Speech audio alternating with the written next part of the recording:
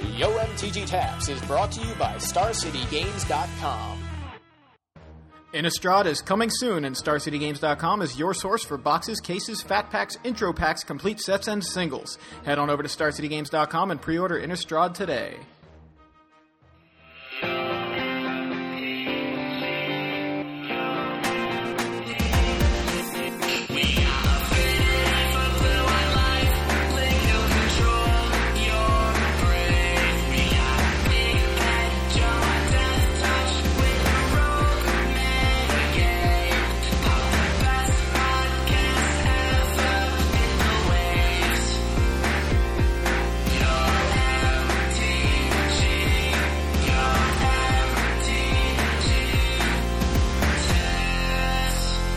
Greetings, everyone, and welcome to a fright-filled episode 82 of Yo MTG Taps.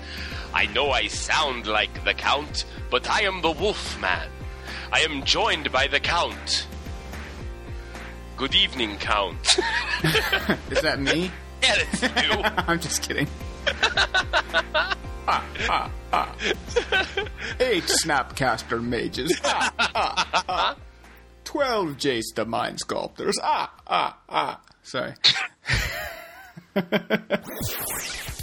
Innistrad, obviously, pre-release was this weekend. It looks like a lot of times I pay attention to Star City throughout the weekend as the pre-release is going on to see if any prices fluctuate severely. It seems like everything's kind of static right now. Yeah. I guess because, I guess the hype has been fully reached for all of these cards. You know what I mean? Right. I think that in pre-releases past, there have been a card people overlooked, and then you'd find out over the weekend that's all people were trading for was this one card that you didn't really realize was going to be good or something. Right. And or it goes from $2 to $10 in the weekend. I mean, I know that happens a lot on tournament weekends, every weekend. But that really hasn't happened. So that was the first thing that I noticed and I want to point at. Hype drives a price up a lot, and it doesn't necessarily mean that the card's any good. But some things like Snapcaster Mage are the real deal, right. At least in older formats, which makes the foils at a premium. It's a really, really good card in older formats. The older format, the older the format is, and the more Ponder Brainstorm effects are legal, right, more value that card gets. Exactly. In a format where Ancestral Recall is legal, well, that seems pretty good too. I don't see that card staying at $30 in non-foil, honestly. The reason why is because this is a PTQ set, in terms of limited. Sealed PTQs are about to start with Innistrad, 6 packs per person, every weekend. You know what I mean? Yeah. People are going to be opening these packs for drafts until the summer. Yeah, it's definitely the thing I likened it to was look at Day of Judgment. Back, it was released in Zendikar, so a fall set. That was the first time we saw it, and it was clearly a white staple. And so Here we have Snapcaster Mage in a similar situation where he's clearly a blue staple. Now, the difference right off the bat, though, is how good Snapcaster Mage is in older formats as opposed to Day of Judgment, which is immediately outclassed by Wrath of God as soon as you go to Modern. Right. Oh, that's true. So he does have a leg up in that case. But the thing is, if you look at Day of Judgment, there's probably a better comparison. And I know, people are look at Fauna Shaman. We're that was actually completely different because it wasn't in a fall set. It wasn't a green staple. It was a good. I guess it could be a green staple, but it didn't go into almost every green deck. Anyway, but what I'm trying to say is, Day of Judgment was never $30, and Fauna Shaman was never $30 either. So what I'm saying is the price likely drops pretty significantly, and I think $15 as a settling point seems reasonable to me. Yep. Me too. That's pretty much how much I got mine for on pre-order, and I knew when I saw that was pretty much what went through my head. I knew that that it could likely go up from there, but I didn't really think it was going to go much down from there. And even if it only ends up being a $9 or $10 card, I'm happy with, I want the cards immediately now to play with in Standard. So, and Modern. I've already built a Modern deck with it, and so I'm willing to pay that premium I'm willing to pay that premium to have them right away. Do you want to talk about that Modern deck? Because that is like, hearing some of the ideas with that deck, that is an awesome deck. I do want to talk about it, but I want to wait. I want to test it a little bit because I'd rather have more to say about it than, hey, I came up with this list, and as much, the testing is all in my head, Right. But we will, it's clearly got Snapcaster Mage in it. You have that to go on to look forward to it. I'll certainly talk about it after I get some. I'm guessing it's mono white, and it just uses Sun Titan to get Snapcaster Mage out of your graveyard. Right. So what did I do is on turn one, first I say I'm on the draw if I have the choice, and then I don't play a land and I discard Snapcaster Mage. Right. There we go. And then eventually when I get to turn 6, I can play or 7 really because I haven't played a land on turn 1. I play Sun Titan and get back Snapcaster Mage and get back something that I can't cast because I have no mana. So. Nice. Right, so that's the plan. And then I have a 2/1. Right on. Yeah, and it's a really strong thing. I mean, you can get the 2/1 with the Sun Titan. It's like having an 8/7 for 6 mana. It's really good. Right, but split into 2 creatures. Yeah, it's like a morph creature almost. It's almost as good as a morph creature. Or a Lissad. Lissids. Moving on here. So I want to just kind of briefly talk about the pre-release weekend. Saturday I didn't go to any. My roommate Travis did, and he brought his deck home with him and some, I think he won a couple prize packs. And I wanted to play with some new cards, so he was like, okay, well here, I played green-white. Use these blue and black cards and build something out of those. You know what I mean? So right. I did, and we just played some games. It was a lot of fun. Got to see some of the interactions in the set. By the way, Invisible Stalker, it's pretty good with, let's say, Curiosity. Yeah. Or Butcher's Cleaver. Butcher's Cleaver, man. I had both of them at one point. I think maybe Saturday night I had both. And then I may have even had both Sunday morning at the pre-release, which was just great. Yeah, he's just really good. That's the thing. Here's my take on Invisible Stalker quickly, because I did have it in my pool. He's awesome with something that's going to pump, or Curiosity that's going to draw you cards, or Butcher's Cleaver, or the sharpened pitchfork, or the silver inlaid dagger, or the what's the one that reveals cards off the top? Trepidation Blade or something. That card is really good. Right, so he's awesome with equipment. I mean, surprise. Nobody should be shocked by that. But I think he's bad without it. Because I mean, maybe it was just my experience, but I had him starting at turn 2 in one of the games, and he just, didn't do anything. He attacked every turn. Didn't win me that game. I mean, I never saw anything to put on him, even though I did have a couple things in the deck. But anyway, go on. Oh, no, it's all good. I'm actually thinking about building a blue-white deck because I've been kind of on the Pure Steel Paladin kick. So I'm thinking blue-white with Pure Steel Paladins and Invisible Stalkers and Trinket Mage to find certain small pieces of equipment. Right. Like the living weapon stuff. I'm thinking about just going nuts with that. Yeah, there's definitely a blue-white aggro deck that some sort of equipment deck, whether it's pure steel or not, which seems like the best way to go. Yeah, it does.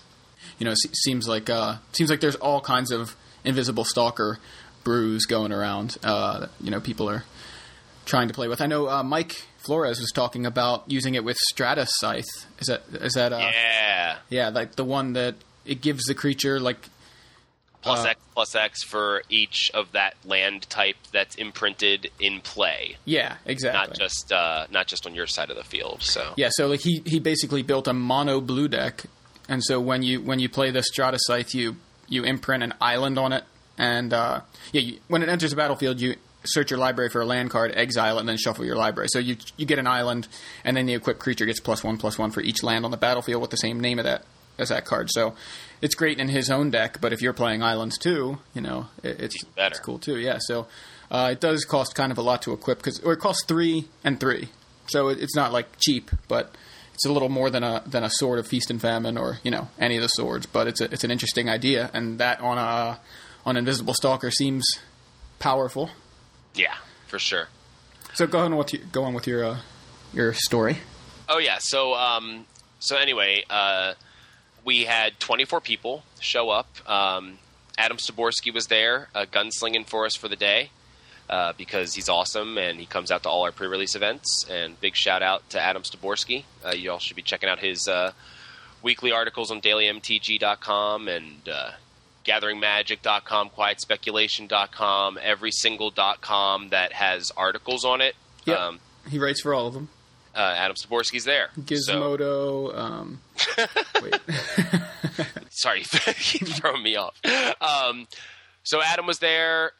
We had 4 rounds. The way I usually do things is I do like 4 rounds and then award the prizes based on the ranks, kind of like the regional pre-releases that we used to go to do. Mm-hmm. I just kind of modeled it after that because that's what I always played in, Right.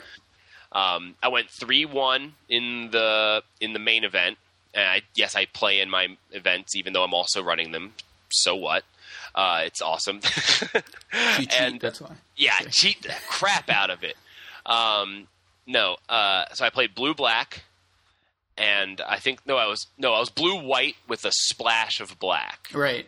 Because you had an isolated chapel. I did. I had an isolated chapel, and I had a Skursdag High Priest. I think that's the name of the card. Mm-hmm. The one that makes demons with Morbid. Right.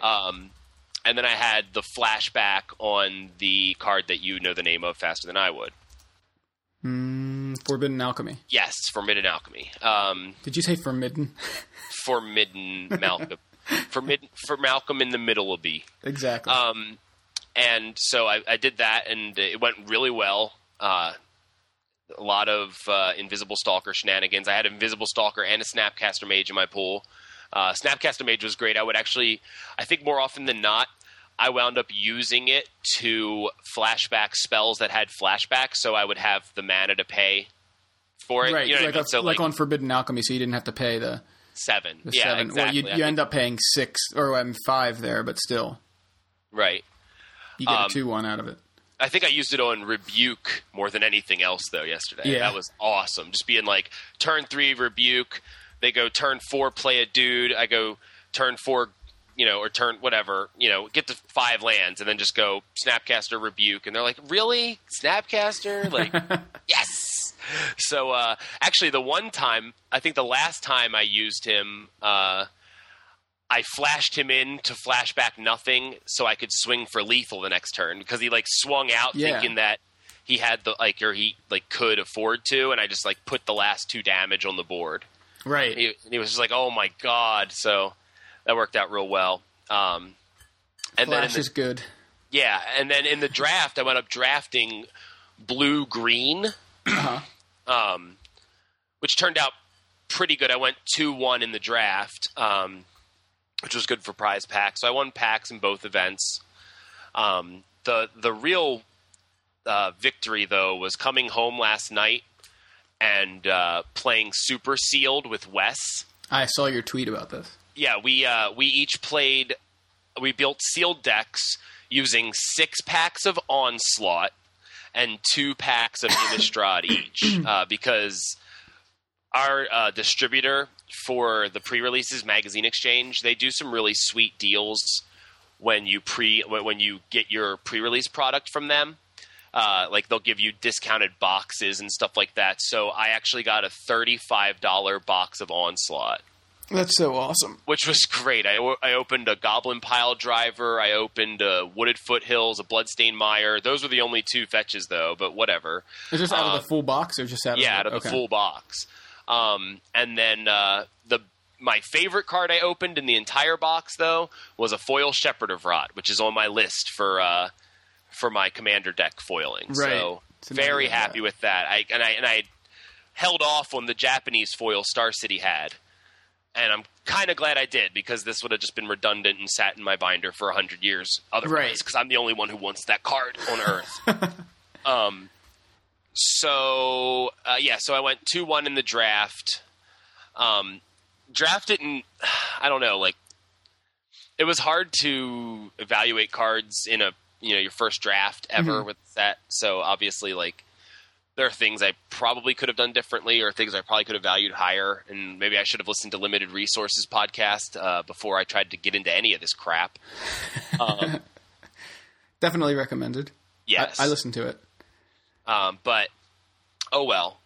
It was a fun day overall. Super Sealed was great. Elite Inquisitor is amazing in Onslaught, Innistrad Sealed. And I didn't open him. Let's just put it that way. I see. I don't think I won a single game where he wound up on the board. I was like, okay, great. I've got nothing to do to him. Like, it's like one or two of my creatures can block him. I don't know. It was awful. I played blue-black in that, too. Who would have thought? I always, like, it's funny. You are a blue player. You'll always be a blue player. But I'm a blue player in Limited. Right. That's what it seems like. I am the most, like, hardcore blue drafter or builder in Limited ever. Like, I'm just like, okay, here are my good blue cards, and here's everything else. Which color is going with blue? Right. Basically what it comes down to every time I play. Like, let's see, I did blue-black, I did blue-green, I did blue-white in the last, like, 3 times I played with Innistrad cards. Right. You know? It's just where I always go. And I avoid red like the plague. I don't know why. And it's like, red's the only deck I've been playing in Standard for the last month. But I just, like, almost immediately push all my red cards aside when I'm playing Limited, like, without even looking at them. Right. And green, too. And you know me, like, I had to look and see if I was wearing the green mana symbol shirt right now, but I'm not. So it's just kind of odd that the tendencies are different for me in Limited. Right. I saw you playing something pretty interesting in Limited when I came over. I was like, Joey's playing the 2 colors I avoid. What the hell is going on here? Like, yesterday, like, pre-releases are opposites day for me and Joey, which is fun. So, I mean, I want to talk to you about, and the reason why we even got on this call right now as opposed to just skipping a week, is I wanted to talk to you about your pre-release experience, because I know you weren't every time. Okay, me and you have been going to pre-releases together for forever. Right. I think our first one was, well, I mean, I guess our first one was Mercadian Masks. Like Tempest. Tempest. No, that was a launch party. Yeah, that was like if it was called a launch party back then, that's what it would have been. But yeah, the day the set came out. Right. But anyway, yes. Yeah. So we've been going for a long time. Yeah. Go ahead. Right. And Mercadian Masks is the first one I remember. Was the Overseer guy, right? Yeah. Was it the blue spell shaper? Overtaker. That's it. Yeah. 50-cent rare. He's a merfolk. What? He's been errated to be a merfolk. He's been errated to be a merfolk. He doesn't even look like a merfolk. Yeah. So Overtaker, yeah, I was right about the effect. I guess it's technically a Ray of Command effect. It was supposed to be, but yeah. I want to run that in merfolk. I mean, it's... Because no one would expect it. They certainly wouldn't. You're like, I'm going to tap 4 and discard a Daze and steal your Tarmogoyf for a turn or something. Hey, you could steal Emrakul. You could. So, anyway, yes, we've been going to pre-releases for a long time, I think, is where you were, where we got derailed again. Go ahead. It's okay. We're having a bit of a nostalgia trip here. Yeah, for sure. It's fine. So, what the hell was I talking about? We've been going to pre-releases for a really long time. We've been going to pre-releases for a really long time. And now, we have gone to another one together. But the thing is, like, every time Joey's playing in a pre-release, he never seems to be enjoying himself. Like, I love pre-releases. I love opening cards. I love building decks on the fly. Sealed's always been my favorite format. I've always been saying that.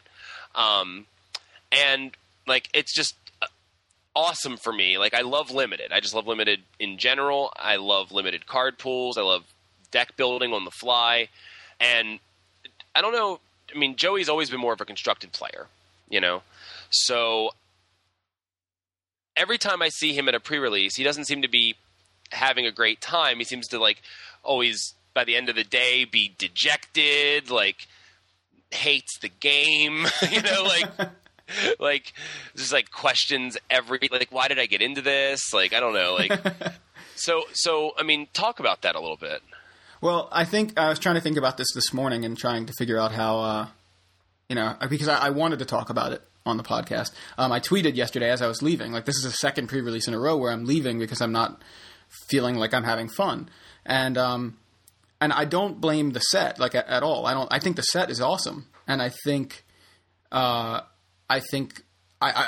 actually excited to play more with the set and even more limited, even if it's more sealed. And that's where there's some confusion or something, because I think I don't like sealed, but I'm kind of jumping forward here. Pre-releases to me have always, like you said, we've been going to these for years, and pre-releases have a whole lot of, a whole lot of nostalgia and a whole lot of things that I relate to a pre-release. The word pre-release, there's a lot of excitement there, and it's generally. Not just generally, entirely. When I think of pre-release, the word pre-release, there's excitement there. It's all positive. And so I know, like, in the past, we'd go, like, it represented this trip that was usually 45 minutes to an hour and a half away. This big event where we didn't really get to go to big events very often. These were our big events, and we would go and not only get to play with the new cards, but get to, trade for the new cards. And, I'd leave pre-releases really excited. I remember the Onslaught pre-release and coming home that night and sitting in my living room, my parents' living room, with cards spread out all over the floor. But I basically built an elf deck from trading with people, and I was so excited to play with this elf deck. And I remember taking it to Legends Sunday tournament the next day and like killing people with it, even though it wasn't legal in Standard. It was just we were playing, outside of the tournament. We were just playing with people, but it was awesome because I got all these new cards, and it was just really exciting to me. And I think over time, because of a number of factors, the pre-release experience has changed for me entirely. One, it's me just being, getting older and having a better job and being able to afford cards, that trading has lost a lot of its allure for me, because I feel like my time is almost more valuable to me than just, I'll just buy them. I'm not going to go through all this time and effort trying to buy or trying to trade for cards that I want. Like if I were trying to trade for Snapcaster Mages yesterday, yours was the only one I saw. I'm sure there were more in the room, but at least one more in the room. But still, even if I had successfully traded for yours and the other one in the room, I'm like, I didn't get 4 Snapcaster Mages. I know I'd kind of feel like, I didn't get them. Or if I didn't get the ones from you, I'd leave frustrated with that too. I think I'm even derailing myself or getting a little distracted here from what I'm digressing. That's the word I'm looking for. Sure. But mainly, as you can tell, not just at pre-releases, trading has lost a lot of its luster for me, because I think I just will buy the cards I want. And so that element of the pre-release, of coming home with a whole new Standard deck, or almost, has been kind of taken away. And part of that has to do with the fact that now the big pre-releases don't exist. We go from the events that have 240 people to having 24 people, and so there are only 2 Snapcaster Mages in the room or whatever. I'm using that as the example, but there's not so many people there to trade with anyway. So even if I were to, that would be a problem. So basically, what I'm trying to say is pre-releases to me represented a way to not only just play with the new cards, which of course, it's not like I've ever been really that great at sealed. I don't really feel like I don't really feel like the pre-releases were fun to me because I won. It was usually because of getting new cards. And now that I'm just getting them, I'm just pre-ordering them, that element has been taken away. And they've also lost a lot of their allure because they're not big events anymore. They're just these kind of small local events. And while they're big for the local stores, they're small compared to the pre-release experience that I have all these positive memories of. So there's that. And then it comes down to the actual format of sealed, which I think frustrates me a lot. And that's what really, I think, tips the scales for me recently, where I feel like, I open a sealed pool, and I'm sure, like I said, I'm not blaming the set. I'm not really trying to blame anything else other than myself. I think I have high expectations for pre-releases based on old experiences, and I come in and that's not the way it is, and I don't know what I'm expecting out of my packs. I said this to Adam yesterday, Adam Stavorsky. I was talking to him, and I said, I don't know what I'm expecting out of pre-releases. Maybe if I got what some of my opponents had, I think I'd be happy, but that's what it feels like to me. I feel like I open a sealed pool and I'm not happy with anything I got, whether it's something I'm going to use in standard or whatever. Basically, I look at a sealed pool and go, okay, these aren't cards that I really want to play in standard, so I lose there. And so I'm like, okay, well, that's not something you can count on, but, you're excited, you open up packs, and you're not excited about any of the cards. That's something. So I'm like, okay, so that didn't necessarily derail me at that point. But then I go to build a deck, and I'm like, I have some good white cards, awesome. I have some good green cards, okay. I have some good black cards, some good red cards, some good blue cards. Am I playing 5 colors? What is going on? So I'm trying to figure out. I feel like I don't have a consistent pool at all, and it's just a mess. It looks like a mess to me. So I played like Esper yesterday, and that was just a mess. So then I just was like, forget it. I'm just playing the red-green cards. That's what you came over and saw. I played Esper round 1. Right. Oh, wow. That's funny. And my opponent goes like turn 2 Avacyn Priest, or what, Avacinian Priest, the tapper, that white tap a non-human creature, right? So he goes like turn 2 that, turn 3 Chapel Geist, turn 4 Chapel Geist, turn 5. He's like got all turn 5 Battleground Geist. He's got the Spirits pre-constructed deck, and I'm just like, wow, that you really, he puts Curiosity on the Chapel Geist, and I'm sitting there with like no removal. I'm just waiting for my removal, and then I draw Smite the Powerful, or whatever it is, the one that hits the 4 power creatures, and of course Chapel Geist is a 2/3, and I can't kill it. And right. So I'm like, this guy's just drawing cards every turn, beating me down with several Spirits. Now he's got Battleground Geist. I couldn't. I was just really, that was frustrating. I'm like, I can't even deal with any of this stuff. So okay, he does that. And game 2 was a little bit better. That's the one where I was like, okay, I have stuff to play. I have Invisible Stalker. Now if I could just draw into one of my like 3 kind of equipment, or I had Bonds of Faith in the deck. That's what it's called, right? The pacifism pump kind of thing. Isn't that what it is? Bonds of Faith. Yeah. So I was like, oh, cool. I'll put that on my Invisible Stalker or something. Anyway, I thought it would go better, but again, he just curves out with Spirits, and he wins, and he shows me what he has in his hand, and then he goes, oh, and the centerpiece of the deck, and shows me Liliana that he pulled, and I'm just like, not only did you just open a pre-constructed deck, the Spirit tribal deck, but you also opened Liliana. Like, oh, that frustrated the hell out of me, because I'm just like, I opened all this crap, and my deck's not synergistic, and I'm frustrated. And, you're showing me how not only did you beat me, but you could have also still beat me. And, it's just, that's not fun. So that just frustrated me even more. I think that's where it tilted me at that point. And I know it's partly my own expectations. And I'm trying to say, like, I blame myself, but I think I hear all these success stories. I look around and I'm like, oh, cool. So Dave's got the cool vampire guy, the Bloodline Keeper, the black vampire that pops out other 2/2 vampires. Yeah. Like, that's cool. And then I'm looking around and like, you have Snapcaster Mage and like this cool looking blue white deck. I'm like, man, I wish I had that deck. I just am like, why did I get the crappiest pool in the room? And that's what it feels like. I know it's not true, but that's what it feels like. And I think it's just based on my own expectations, and maybe it's also just I opened crappy sealed pools recently, and I see other people opening way cooler stuff, and I get discouraged. So right. I don't know. Well, I mean, I think that like Like, I think the problem comes from, or like I think the reason why you never, because I don't think you ever think you open a good sealed pool. No, 'cause I remember. I mean, this is far back, but I remember the M10 pre-release, and I remember being like, "This sealed pool is awesome." But other than that, you're right. I don't really remember feeling that way about many other ones. So, and it's maybe the way I'm building my decks.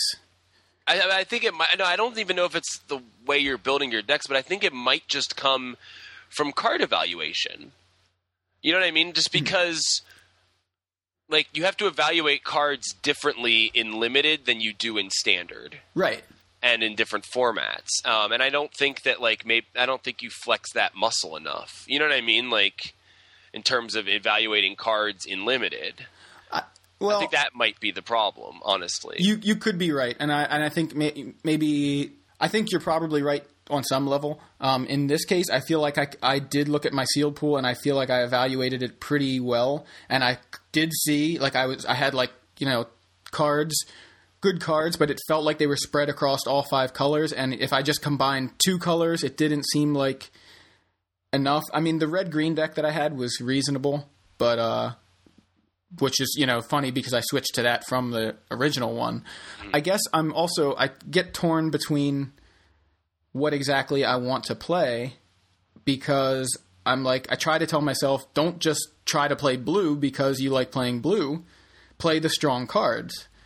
But then another part of me goes, well, at least if you play blue and lose, you'll still have fun because you're playing the color you want to play. At least you'll feel happy because you're doing that. So that's what I know. I think I did the opposite at the Mirrodin Besiege pre-release, where I built like a black-green deck, and it was just, it didn't work for me round 1. So I was like, forget it. I'm just playing the blue card. So I switched and just, I played a blue deck. And even though I didn't win, I did have fun. Because you know what? I played Consecrated Sphinx. I drew a bunch of cards off of it, still lost the game, and still thought it was fun. Because I was like, cool, I drew all these cards. I played Consecrated Sphinx. That was fun. And I was happy because I had Consecrated Sphinx, which, looked... The funny thing is, at the time, it was like a very underrated mythic. It was like a $3 card. It wasn't like I opened a money rare. But I was excited because of that. And that's kind of what I'm saying, where I felt like I opened all these cards and there wasn't really one there that I was excited to play with. And, I think I said this yesterday to somebody too, where at least if you have like one cool bomb in there, you can go, well, I hope I just draw my bomb, and if I play that, that'll be fun, even if I lose. That's how I feel. Like, it's not the losing that bothers me. It's the playing of the decks sometimes. And anyway... In this case yesterday, like, I felt really good about, my familiarity with the cards. I feel I went on to like a site where you can simulate sealed pools, that like Magic Draft Simulator kind of thing, and you can simulate sealed deck. And so I did that like a bunch of times the other night for like a few hours, where I just built sealed decks. And and some of those were crappy too, but I opened a whole bunch of pretty awesome looking sealed decks in that too. I'm like, man, if I could take this with me to the pre-release, this would be awesome. But, and none of those did I open. The funny thing is, out of all those I did I quote unquote open a Snapcaster Mage or a Liliana. I did open a Garruk in one of them, but I felt real good about those decks I was building there. And, I get to the pre-release, I'm like, this doesn't look like anything I opened on, in my simulation mode. But I think that was another thing where I set my expectations higher because I felt like I put work into it, even though it was fun. I put time into it, I guess, is a better way to put it. I put time and effort into coming into the pre-release prepared, and it just seemed like, bad. It seemed crummy.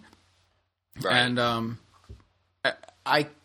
I think it's me. Like, I'm not really trying to.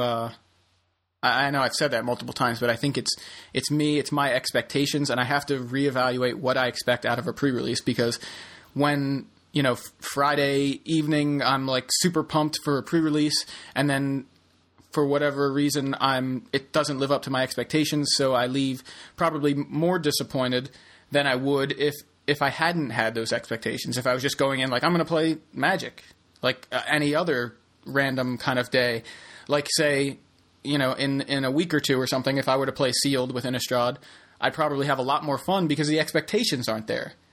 But I have these associations with the word pre-release, and it comes with all this positive baggage. I don't even know if that makes sense, but you know what I mean? Yeah. So that's the way I at least that's what I've gotten out of it after thinking about it for, the last day or, half a day, yesterday evening and this morning. I mean, I guess what is it do you like about Sealed? I just love being able to, I love the problem solving aspect. I just love the, looking at your pool and, let me tell you what I never do in Sealed. Mm-hmm. Okay? This is something that I never do in Sealed, is I never care about what other people opened, even if I'm playing against it. I never, let that affect me or use that as an excuse for why I lost. Mm-hmm. And I never, worry about what I don't have in my Sealed pool. Right. I never get my expectations up for a particular card or a particular theme. I manage to make blue work most of the time because it has card draw, it has removal, and it has creatures. And it has some pretty sweet creatures in this set.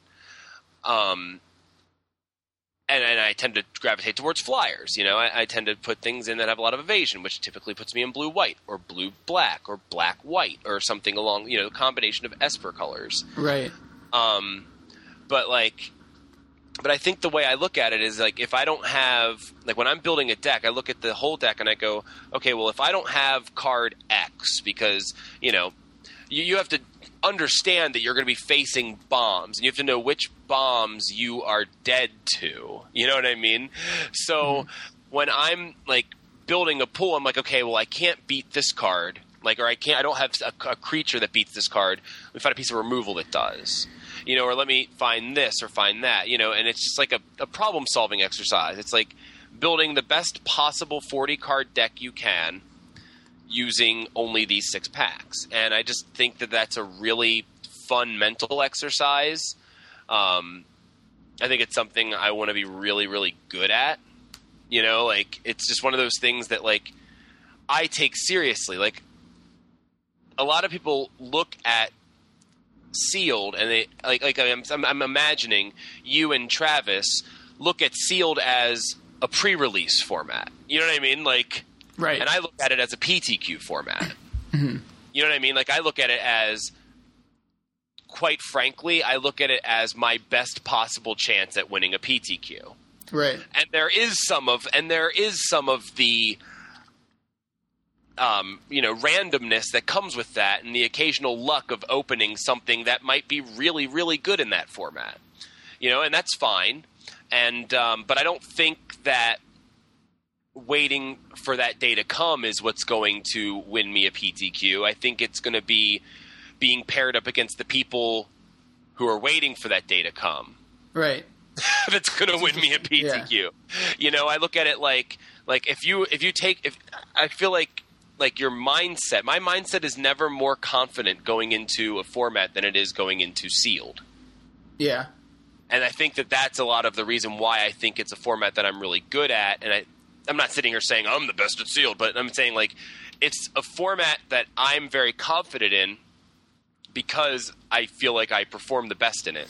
Right. And vice versa. I feel like it's the format I perform the best in because I go into it with the most confidence. Right.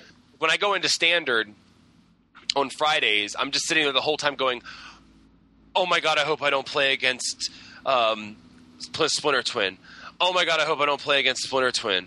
Oh my God, I hope I don't play against Splinter Twin. That's all that's going through my head. Right? Yeah. And I never have those moments with Sealed. Right. Now to a degree, I did have that moment with Sealed with the card Tree of Redemption. Yeah. I was going into the weekend thinking about Tree of Redemption. Let me actually say that the reason why I played green in the draft yesterday was because I opened a pack 1, pick 1 Tree of Redemption. And I was like, well, if I don't play it, I'm going to have to play against it because it's only a 6-person pod. Yeah. So there's no way I'm not playing green. I chose a color so I didn't have to play against that one card. Right. I know you expressed your opinion toward that card last week. Hatred. What's that?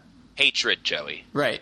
So it's funny though because the one game I actually watched you playing, you beat that card. I beat Tree of Redemption. I know, man. It's because I've been thinking about that card for a week. You know, like I've been in terms of like limited and in terms of standard, I've been thinking about that card. Right. So quickly, I actually wanted to just kind of tell the story, and I think from what I understand, he had a 2/15 Tree of Redemption. How did he get counters on it? From the Elder Cathar or something? Spell. No, because it's not a human. It's from that flashback spell that puts +1/+1 counters and stuff. Okay, the travel preparations? Yeah, he had that, flashed it back, so he had a 2/15 sitting there. Okay, so basically you said you got him to 15 life, and then you just stopped attacking because there was no point, right? So yeah, I was just waiting to deal with the tree. I'm like, okay, well, eventually he's going to be able to just use this thing, and I don't want to have to do that much extra work, and I don't want to leave myself open that long. Right. By swinging into him for no reason. Yeah. So what I did was I just let my army build up because I knew he didn't have any board sweeps. You know, so I just let my army build up until I had enough mana to flash back my – or no.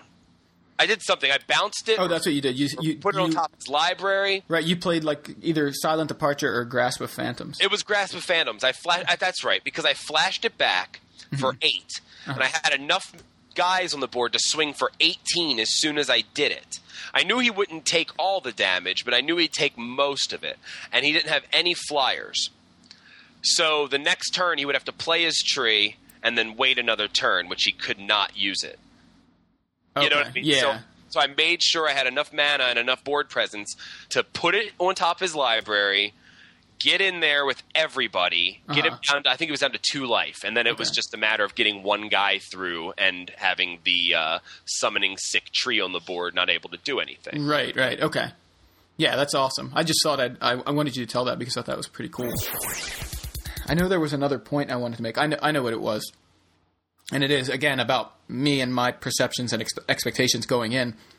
Pre-releases for me has been less about the format sealed than it is about getting new cards. And I think, so what I'm saying is, hey, I'm going to go to this event and I'm going to open 6 packs and see what I get. Oh, and also I'm going to play with cards with them. You know what I mean? Like that's like secondary, like probably not even secondary, like so far back, you know, it's just like I'm opening packs to see what I get. And also I'm going to build a deck and play like that. It's less about the actual sealed format and more about what am I going to open in my 6 packs because I want to get new cards. And so that's a huge part of it. And see, going into pre-releases for me, I don't worry about what I get in my 6 packs because I'm also worried about playing. I'm like, well, I'm going to win more packs. Is like I go into sealed with that level of confidence. I'm like, well, here are the 6 packs. Yeah, that's pretty cool, but I'm going to win some more today when I build this awesome deck. Right. There's what it is. I mean, there's a huge thing. For me, it's about getting new cards, and that's why the trading element used to be so much more important to me, and that's why I think pre-releases used to be so much more fun to me because I wasn't buying cards. I didn't have the money when I was, a poor, college kid with, making $5.85 at Superfresh. I didn't have the money to buy cards, so I had to trade for them. So pre-releases were my best chance to trade. And so to me, again, I'm going to the pre-release. I open my 6 packs. I didn't get anything good or I got something good or whatever. Oh, I'm going to play cards for a little bit, and then I'm going to try to trade for cards. But it didn't matter to me whether or not I did well because I was there to open 6 packs and trade. That was and now I still have that where the trading has gone as far as the number of people there, and then just the desire to trade is much lower. And so but like that's been taken out of it, and so it's basically all about, hey, I'm going to open 6 packs, see if I get anything, and if not, I'm already like in a hole, I guess, for the day where I'm just like, oh, I just spent $25 on a bunch of cards I don't really want, and now I'm going to play cards, and then I get frustrated, of course, when I play. And then another thing I said to somebody was, in sealed, you only have the cards, the packs you open. So if you face somebody who curves out into the spirit deck, I don't have. I can't go. I'll just play Day of Judgment because it's not there. I can't find the answers. If I don't have the answers, I just don't have the answers and I lose. And so it feels like I'm like in a box where I can't. What you said about problem solving, I'm like, I can solve the problem, with cards that aren't here. But if I don't feel like there's a card there, obviously I need it. It depends on what's in your card pool. But I didn't have something that would deal with that. I felt like all the answer cards were in my deck already. The best kind of answer cards I have, the one Rebuke and the one Smite the Monstrous, like that was my removal, and Bonds of Faith, so, you don't get that much removal. If he curves out into 5 spirits, it's just like, well, I can deal with one of them, and he's tapping down my big blocker that I could have used to deal with another one, and I can't kill his tapper because that's not monstrous enough, and it's just like, I don't have answers for all this. I don't have counter spells either. In this format, I don't even think I opened any counter spells anyway, but, to maybe stop him from playing some of these guys early. So it just felt like, in yesterday's case, I just don't have the answers for it. And that, to me, is part of what makes it frustrating. Right. So, and then on top of it, I had the answers. Didn't see any of them. I think I played blue because I had Think Twice and Forbidden Alchemy, and I'm like, cool, well, that'll help me. Cool, I'll be able to play these cool spells and draw into stuff, and hopefully that'll help me. But, of course, I didn't see those in the games I played. So, so the reason I played blue, I never even saw. I happened to see, the Invisible Stalker, which was kind of just a 23rd card inclusion kind of thing, Right. Because I actually had him in the don't play pile because I felt like I didn't have really that much to beef him up with. I had the Pitchfork, I think, and Bonds of Faith, and I think I had the dagger, the Silver Inlaid Dagger, but, I wasn't planning on necessarily playing him. Anyway, I think people get what we're saying here. I guess there's really not that much more to be said about it. I think I need to just change my expectations, and I'll probably have a lot more fun. And I think I would like to go and play another sealed with it, or more than just one other sealed with it, and try to kind of put that into practice. So. Yeah, I mean, maybe you should come to a PTQ, like a sealed PTQ with me, right. And those are fun. Like the funniest thing to me about PTQs is that on top of opening and registering a pool, you then put it all together and pass it. I think that will frustrate me more. I know. That's what I'm saying. That's the one way you're going to be able to get over that. Here's what I opened in these packs thing is because you don't get those cards, right? You know what I mean? And so for me, that thrill, having the cards that I open in the packs that I open is a privilege to me. You know what I mean? I'm like, all right, I don't have to pass these. But the funniest thing is that people. And, honestly, I just want to briefly mention that this week I made a brief cameo on the Redcast Wins podcast. Uh-huh. So shout out to those guys. But it was really funny because I wound up having to leave their podcast early, mostly because they were telling this big, long story and I just didn't have time. But also because I was getting really frustrated with the way they were talking about Limited. They were talking about playing in a sealed PTQ, right? Uh-huh. And and he mentioned 2 decks that he played that day, right? Mm-hmm. The deck that he built and the deck that he opened that he passed. He called his deck, right. His sealed pool. It's that's not yours, buddy. That's just all that is information. You know what I mean? When you open a sealed pool. Right? And this is advice. This isn't just me complaining. This is advice to any of you who ever play in a PTQ. Right?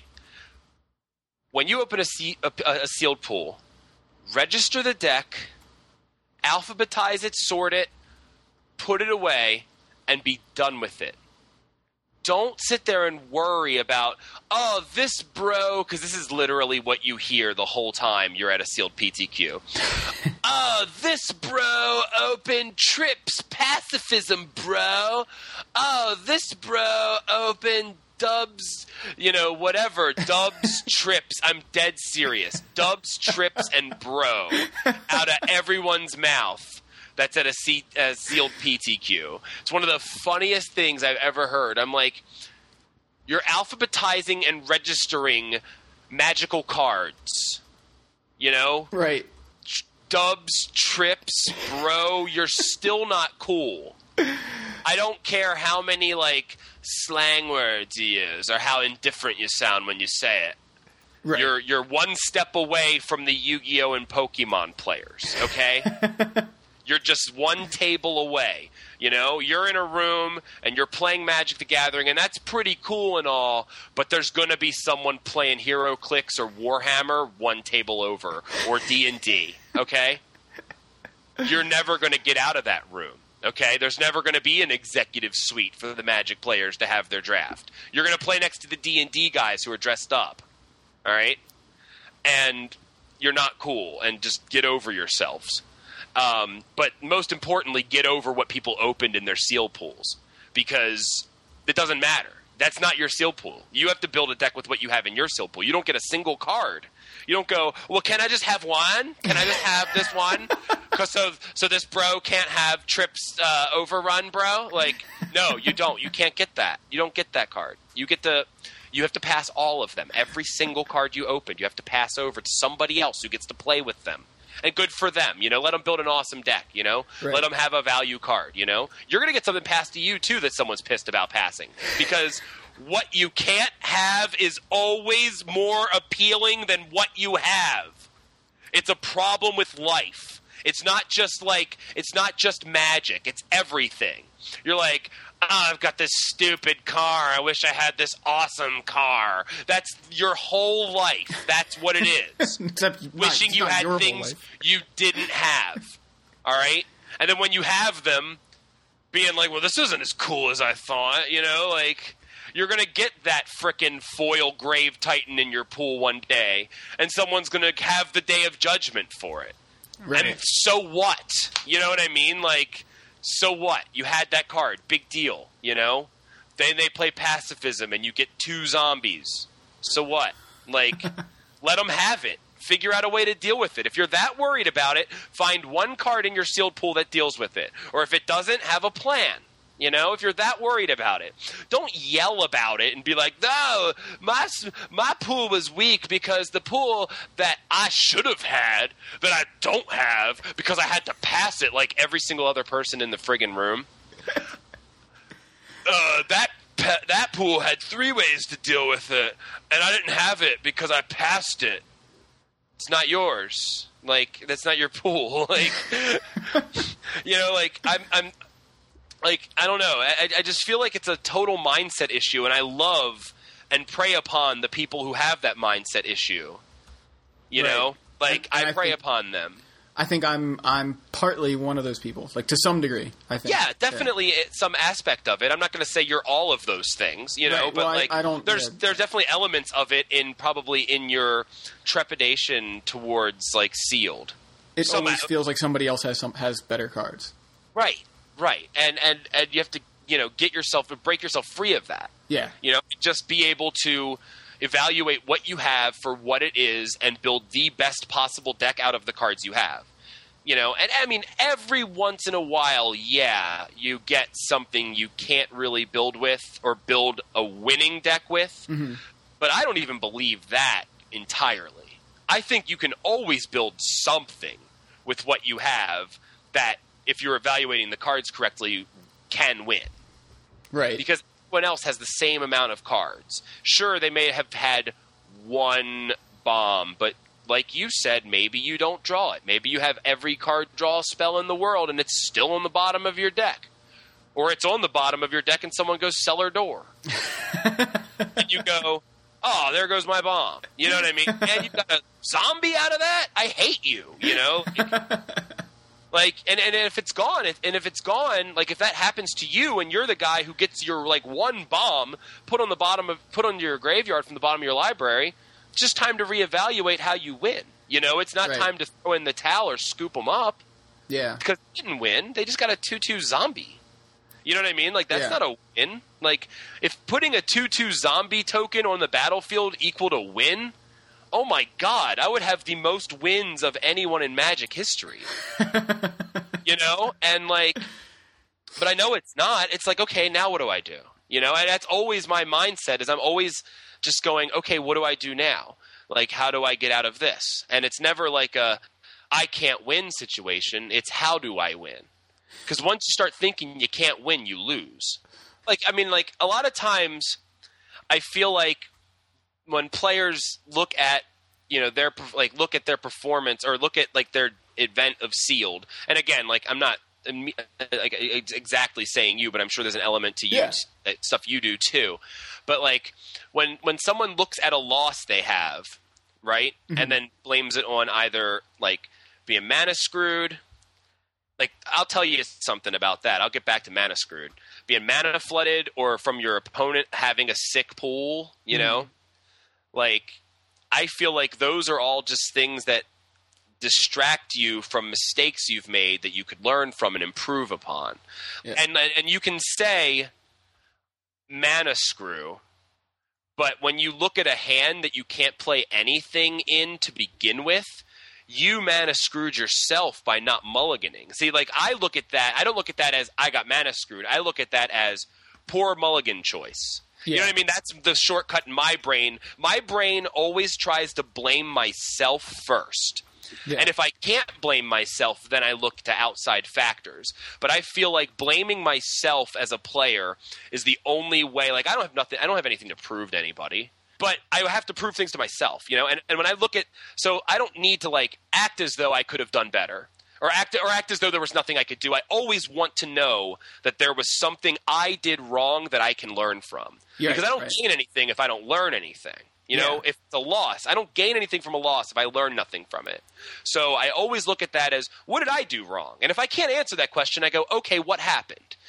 You know, someone has a bomb in their pool – and they draw it. They have one bomb. Let's say they have one bomb and you have one piece of removal. You know? You have to draw that removal and they have to draw that bomb in order for that whole shebang to go down. You know what I mean? If only one or the other happens, you're going to, you know, something's going to give. And here's the thing that happens is that, like, you know, if you have this piece of removal in your deck for this bomb and then you waste it on something else and they play that bomb, you're asking for it. Right. You know what I mean? So I always look at, like, a piece of removal as, like, a piece of gold. And it's like, this is going to win me the game, or, you know, this is going to keep me from losing. It's going to win, or it's going to stay here in my hand until it does one of those things. And especially if you have removal at a premium. You don't draw a piece of removal and then just waste it on the first creature you see because you're like, haha, now you have nothing on your board. Now you can't do anything, you know? Right. Like, because then they go, bigger creature, and you go, crap! Like, bigger creature? I don't have anything for bigger creature. I was looking at creature on the board. You know, like... Right. That's the opposite problem I had yesterday. I'm like, play bigger creature so I can kill... The guys you're playing are guys that I can't deal with because they're not monstrous enough. Right. But I think with me, like, it's just... kind of this whole thing is at the top of my, you know, the fearless magical inventory kind of idea that is like Sam Stoddard wrote an article back in. It's class. Yeah, class, like December 2007, actually. I just pulled it up, so I'm going to link it in the show notes. But this Such is a classic that I am like completely familiar with it. Yeah. So I'm going to link that in the show notes for you to read because you definitely have to read it. But yeah, it's like, I think the biggest thing where I get frustrated in that kind of grass is always greener kind of situation where I feel like I want to blame something. I want to blame luck or something. And the funny thing is, though, I'm also very aware of all this that we're talking about. And so what'll happen is my kind of, I guess my instinct is angry. And sometimes I let that out. And then, but immediately I realize, no, I'm wrong. I can't blame I didn't see my third land on luck. I want to blame myself. But then I'm like, why did I just let that out? You know, why did I just get frustrated or say something about it? I'm like, it's like I need to rein in that initial frustration. And sometimes I just can't, you know, or not. Right. It's not that I can't. Sometimes I just don't. See, look, I just did it again. Not that. But anyway, I think we've said a whole lot. We've got an episode. We've got a full podcast, which we only expected to talk for a few minutes. Sweet. Got a full podcast. Well, I never heard back from my girlfriend, so, you know, she's still asleep. Blame yourself. There we go. It's not her fault. So let's just look forward to some upcoming events in the next couple weeks. Unfortunately, we do not have a pre-release coming up this weekend. No. But instead, we have what I think is even better, the actual release weekend. Yes, because you can actually buy product. Exactly. What is the launch party promo? I don't know. Did you Google it or anything? Let me do it right now. Innistrad launch. You're going to do it too. Party promo. Mayor of Averbuck. Ludovic's test subject. Oh, okay. So the test subject. Oh, I didn't even know that. Oh, now that's cool. Wait, I did because I've seen this art before. So apparently I knew it and forgot it. Yeah, that is cool. I like that a lot. That's cool. I like that. And then game day is diagraph cool, full art. You got to get that right. The 2/2 for a black zombie enters the battlefield tapped. It's a full art. Ooh, nice. What's the foil? The top 8 is the foil Elite Inquisitor. Ugh. So and then Gorgeous. Yeah, it's the art's awesome. And then the buy box is Devil's Play. So then, what else do we have this weekend? Is that it? Just a launch party on Friday, and that's it? No, it's not it. The other events we have the Star City Games Open Series in Indianapolis. Oh, and yeah, so that will be awesome to watch if you're not going. If you can't make it, you can watch it all on SCG Live, and you get to see all new standard decks and a completely kind of revamped Legacy format with Mental Misstep gone. I'm looking forward to seeing what happens here in Standard, in finally new Standard. Yeah, me too. I'm real excited to see what people kind of brew up. I know there's some spicy lists going around. I know Reanimator is one that I think we're going to at least see probably on camera. Whether or not it succeeds, I don't know, but I'm pretty sure it's a list that people have been... People want to play Unburial Rites and Liliana. And, I'm going to discard my fat creature and bring it back with Unburial Rites, that kind of thing. So I think we'll see things like that. There's a number of people talking about it. But anyway... I want to play mono red. I want to play big red. Yeah. So I think a lot of people have a lot of ideas, and it's going to be interesting to see what we get this weekend. And of course, next weekend, October 8th and 9th, is the Star City Games Open Series in Nashville. So we'll see that format start to kind of get a little more fleshed out. And, of course, I'll be there with Mike Flores doing SCG Live. So for those of you who can't make it, you can watch us all weekend. I guess that's everything for the week. We are Yo MTG Taps. Stop bitching and start correctly evaluating your seal pools.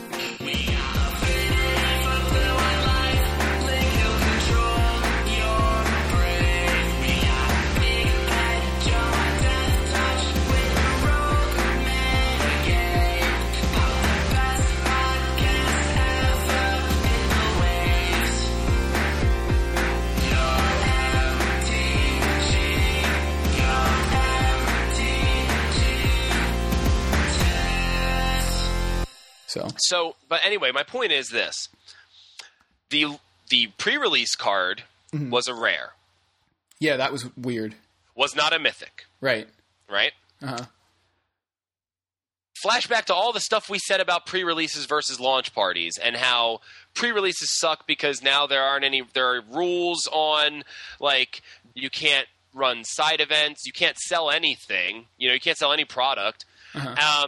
And so, like, the main attraction, now that there isn't a big pre-release, is, well, I'll get a mythic rare for free. Yep. No. And you don't even get that anymore. At least not in this case. There is absolutely no reason to continue on with this pre-release ruse. Like, yeah. Let's just get rid of it. Just forget it. Like, do the previews a week later. You know what I mean? Like, do the previews a week later, and then just have the first time you play with the cards be when the set comes out. Right, when you can buy them anyway. When you can buy them. Yeah. So then people will go, and then the hype is at a max. The stores benefit the most because people are buying the most cards because they can buy them all at once, and they don't have a weekend to trade for stuff. So they're going to be like, give me a box, give me a box, give me a box. It doesn't sound like it's going to be a loss for the stores at all, other than the stores get to run 2 events. And if the stores really want to run 2 events, have them run a Friday launch party and then like a Sunday launch party. Right. I know one of the criticisms of it was like, well, stores are going to have a fit because they can't run pre-release. It's like, yes, they can. It's just not called a pre-release. Right, That's all. Launch party. You have the exact same setup for the pre-release, because I wanted to run 2 launch parties, and I couldn't even do that. Like, I wanted to run a Friday one and a Sunday one this week, but it only let me schedule one. So, like, give me the 3 days. Give me a Friday to have a pre-release or a launch party, which is just really the pre-release pushed up to the launch date. Right, it's a pre-release where you can buy product. Right, let me do it on Friday, let me do it on Saturday, let me do it on Sunday. Let me do it 3 days of pre-release. And that makes up for having 1 day of launch party. You know what I mean? Like, right. Give me 3 days of launch party. And just let me go at it all weekend. You know, people will come all weekend and play cards all weekend. Yeah. You know? Because they'll be able to come and buy stuff too. Right. We made a lot of these points in that episode. I know. So but I'm kind of retouching them. I don't want to go on about it too long. But anyway, here's the point. The last living relic and it's not even a relic because it started with, Shards of Alara, right? With the Mythic Rares as pre-release cards? Yeah. Last relic and the last reason to cling to the pre-release is gone. Let it go. Just do launch parties. And anyway, so there are launch parties this weekend. Nice little rant there. It's a ranty podcast today, isn't it? It is. It certainly is. I guess that's everything for the week. I'm stretching.